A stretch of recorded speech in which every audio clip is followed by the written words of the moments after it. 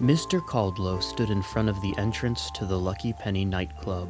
He had been through the narrow copper entrance door before, but this time it seemed heavier somehow. Once inside, he hung up his coat and surveyed the dimly lit nightclub as best he could. Even with effort, it was impossible to identify anyone specific. Cheating wives could be sitting next to the booth of cheating husbands and not even know. The old man tending bar noticed him before the maitre d'. Hey, Mac, are you lost? No. Yeah. Sorry, I'm looking for the head chef. Just a moment, sir.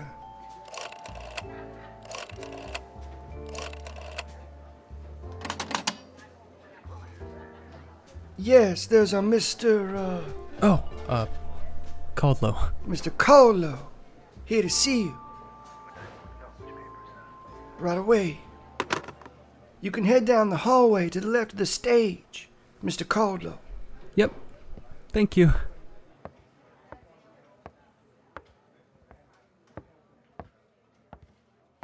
Life's a coat of many colors. Wow. She's beautiful. Mr. Caldlow thought he was thinking silently to himself, but he actually said the words out loud.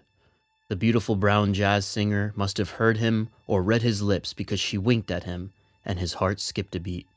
He didn't realize it could still do that.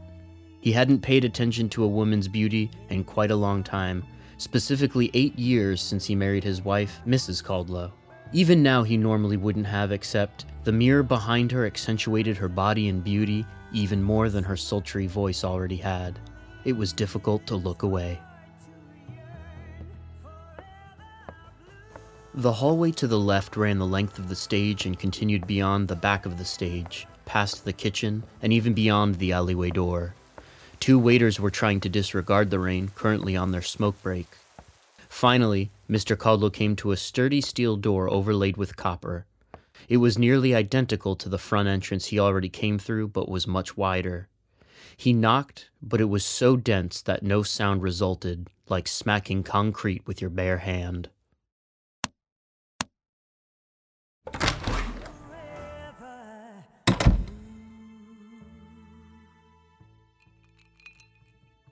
Welcome, Mr. Caldlow. Can I get you anything to drink? No. No, thank you, head chef. I'm fine. Are you sure? I'm quite proud of my collection here. Mr. Caldlow's attention was then drawn to the wall to his left. There were glass shelves that ran the length of the wall with dim lighting behind each bottle. They started at knee height and rose to 6 feet before they stopped. It almost looked like a shrine, it was so tastefully designed. Mr. Caldlow was intrigued by some of the bottles he saw, particularly the Macallan M. Lalique, which was a $235,000 bottle of whiskey. Wait, what? It's a marvelous piece of engineering, isn't it? Yeah. I think the sound is perfect. How is that possible? You think there would be some kind of muffling or something, right? It took me weeks to develop the right engineering specs. Even then, I was struggling with one problem after the next before I finally figured out how to get perfect quality sound without the need for speakers. Wait, there are no speakers? That's amazing. The head chef smiled as he watched Mr. Caldlow stand within 1 foot of the beautiful brown lounge singer named Café. A one-way mirror stood between him and the woman that he obviously felt was as gorgeous as her voice was mellifluous. Mr. Caldlow knew he was standing in the exact place that he was looking at earlier when he entered the club. A perfectly placed mirror that was meant to accentuate the beautiful singer's curvature to its maximum sensuality. The oddly erotic placement unnerved him and caused him to instinctively step away from the divider. Instead, he admired her from a decent distance. After that, the 2 men talked without interruption for another hour before Mr. Caldlow realized the time.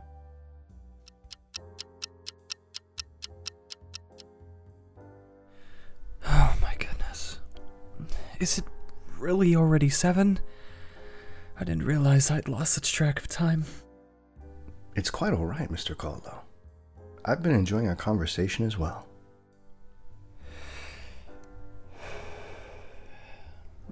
I don't mean to sound rude or anything, but this all feels so normal, you know? How so? I'm a lawyer. I'm used to talking about nothing to make others comfortable until we get down to the real business. Now, how do you go about doing that? You talk about neutral things, like your large painting there on the wall. It's got a deep burgundy and magenta, yet it tastefully complements the room here. Or your personal kitchen that sticks out the back wall, like a peninsula with one bar stool inside the circle and another on the outside for a single guest. Even your view from behind the glass allows you to see everything in the club. Even the bartender near the front door. Why, Mr. Caldwell, you should have been a detective. You have an instant eye for detail. Yeah. That may have been safer work. But only if you were just as corrupt. It is Dice City, after all. It sure is. It is Dice City. And besides, it's easy just to describe a room. Mr. Caldwell pulled the lighter from his jacket pocket, about ready to light a cigarette. I wish you wouldn't. Smoking dulls the sense of taste by altering the shape of one's taste buds. It also hinders the production of saliva and blood vessels in the tongue, thereby ruining the flavor of everything. Have you ever noticed that bars with heavy smoker traffic offer sweet and fruity drinks? They do this because the smoker has destroyed their palate. Mr. Caldwell, I would prefer for you to keep your palate. Well, thank you for that.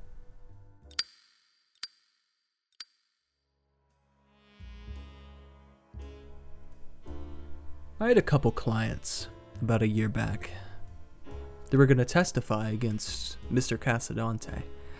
I informed him and thought nothing more about it. I continued on with my depositions and interviews, and I prepared my case. Then one morning, I get a call from Dice City Police Department. Both men had died in an accident at some hotel pool. Was that you, head chef? That's a very bold question, Mr. Caldwell. Very well. Mr. Jones and Mr. Verikoff both were avid drug users and drinkers. They mixed the wrong kind of the two and drowned in Mr. Verikoff's personal pool. It was not a hotel pool. I provided the drugs and waited for them to pass out on the living room floor. I then changed their clothing to swimwear, moved all the drugs to a table next to the pool, and then slipped them in like they were children ready to play. They didn't even know what happened. So yes, Mr. Caldwell, I did that. The Dice Gazette said it was an accident. That's true, but the Dice disclosure said it seemed like a convenient hit, probably done by a professional. You and I both know which paper is the better one. Yeah. No argument there.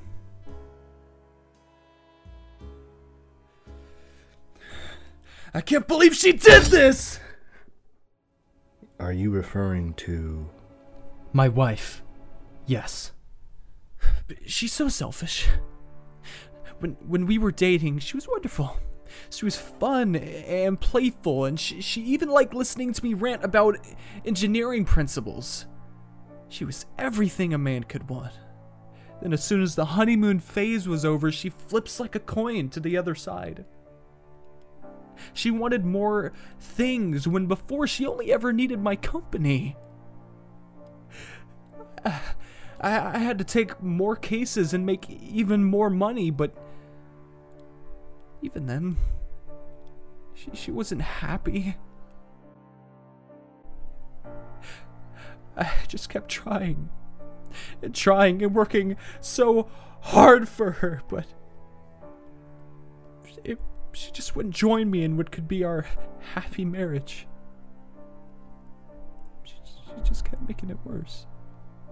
Even now, her solution isn't just to say, I'm leaving, gonna go find someone else. No, it's, let's kill my husband so I can move on. What about me? What about me?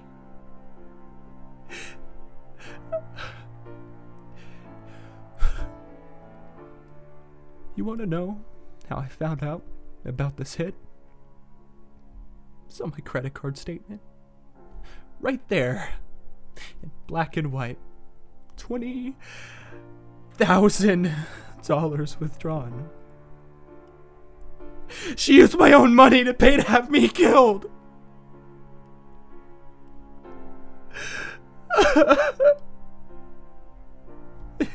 Just can't believe that she would do this. Why me? Why me? I'm sorry, Mr. Caldwell. She is a terrible woman, through and through.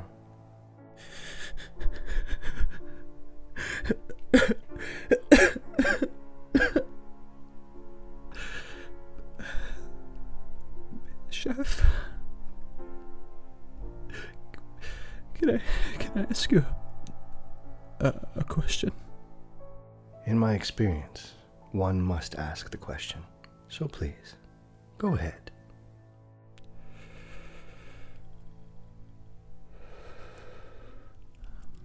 Can you forgo my contract? Can I ask that you not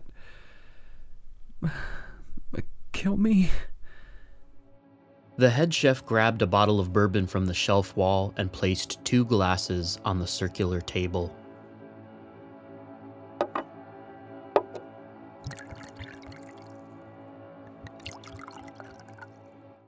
No.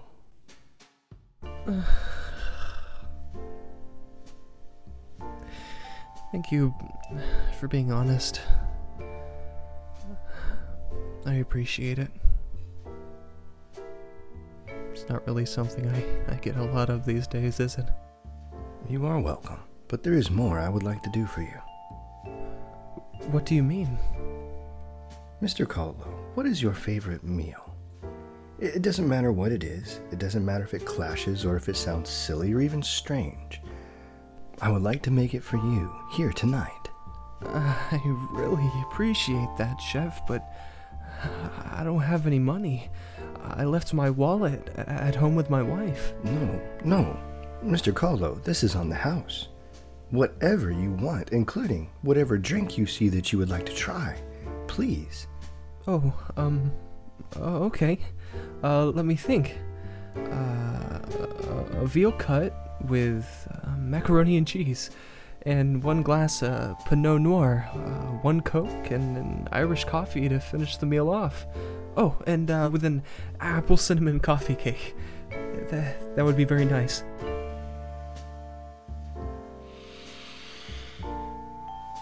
Very good, sir. Please sit and talk with me while I prepare your meal. I would enjoy us continuing on our earlier conversation.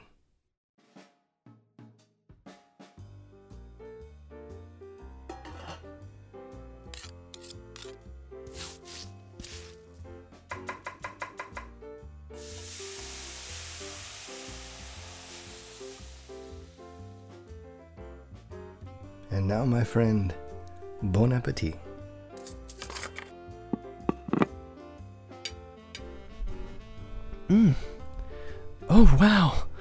Oh, wow. This is amazing. What did you put in the mac and cheese? I can see that retaining your palate was a good choice. I fried up thick applewood bacon. I fried it to a crisp, basically ground it into a dust, and then added it to the top of the macaroni and cheese when it still had 5 minutes left to bake. I'm glad it came through in the flavor. Yeah, you're right. It's so good. I almost like it more than the veal. Now that is high praise. Your apple coffee cake will be done soon. How does an Irish coffee sound to go with that? That sounds perfect. Thank you, Chef. Thank you. You are very welcome, my friend. Time once again got lost due to the moments of perfection Mr. Caldlow was enjoying. Cafe was about to start her last set of the evening when the head chef put his arm around Mr. Caldlow's shoulder and steered him toward the shrine of bottles of alcohol. He told him to choose whichever bottle he wanted. Mr. Caldlow studied the wall and really did want to try the bottle of Macallan M. Lalique, but decided against it. Instead, he only asked about it. Hey, Chef. What does the Macallan taste like? Oh, it's very good. It's smooth and full of flavor, but one really must try it. Shall I get you a glass? Really, truly, to describe it does not do it justice. No, thank you, Chef. That kind of class would be wasted on someone like me. Mr. Caldlow, you are terribly wrong. That sort of drink was meant to be had by someone of your fine quality. Again, thank you, Chef, but I must respectfully disagree. Besides, I'm tired of trying to keep up. Let me have a drink of that Sir Edward's whiskey. Sir Edward's? Mr. Caldlow, are you sure? It's a vile whiskey. It's little more than sewage water. In fact, if you add even a little water to it, it's ruined completely. Oh, I know. But I come from simple places. I'd like to return there, if you'll permit me. Whatever you would like, sir. May I attempt to enjoy it with you? I would really like that. Yeah.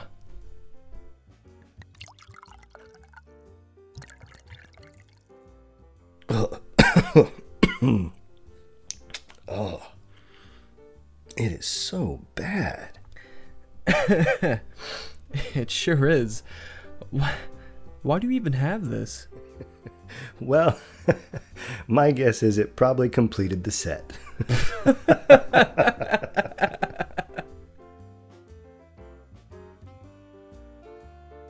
Hey, Chef. Can I ask you a personal question? Of course. What's your price normally? Like for a contract? $20,000 for males over 21. $25,000 for females over 21. High-profile targets are on a case-by-case basis. I do not kill children.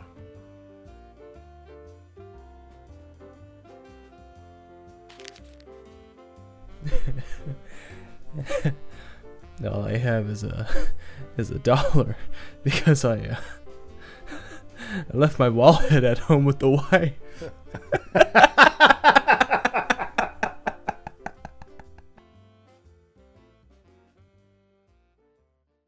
Mr. Caldlow, it is 11:47. It's time to go home. Don't worry. I'll help you to the car. I'll drive.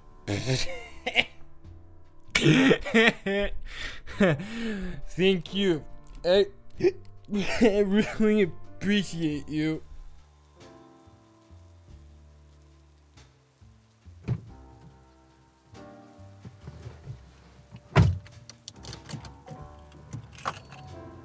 The head chef carried his far too drunk friend to the car and carefully placed him in the passenger seat. The drive back to Mr. Caldlow's home was peaceful and relaxing, something the head chef wanted for Mr. Caldlow. He deserved so much more, the head chef thought as he softly smiled at his sleeping friend. He pulled up the garage door, parking the car inside.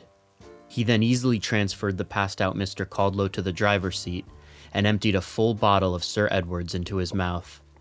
The head chef winced as he gently massaged Mr. Caldlow's throat so the alcohol would flow unimpeded. After that, he only needed to inform his client that the job was done.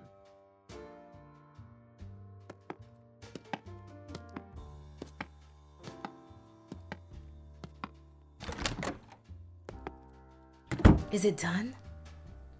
Is the idiot dead? It is certain that he will be dead by morning. Yes. Yes, I can finally move on with my life.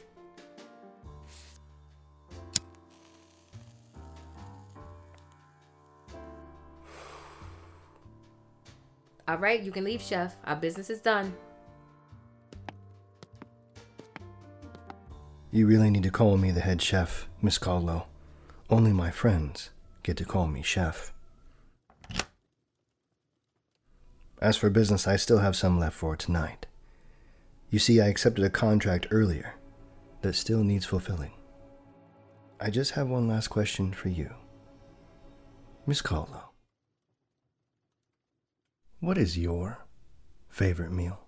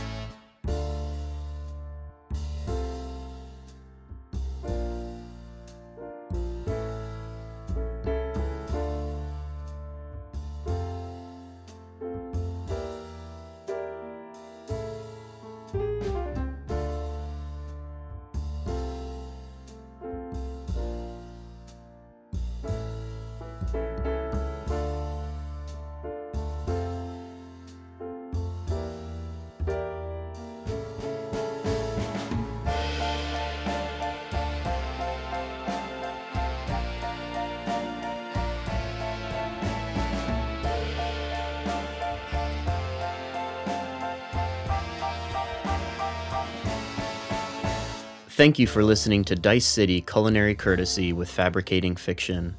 Special thanks to Tim Testinas for narration, music composition, and performance. Joshua C. Myers as the voice of Mr. Caldlow and head of audio and video editing. Tiffany R. Hyde as the voice of Mrs. Caldlow. Andrew C. Hyde as the voice of the old bartender and the head chef, as well as writing and quality control. The best way you can support us now is to spread the word to others, so please post, tweet, and chat about our podcast. Our team loves working on audio dramas, and we want to hear your opinions on our social media as well, so please contact us on Twitter, Facebook, Instagram, and also check out our Patreon later this month. Links to all of these are in the episode description. Thank you so much from Fabricating Fiction.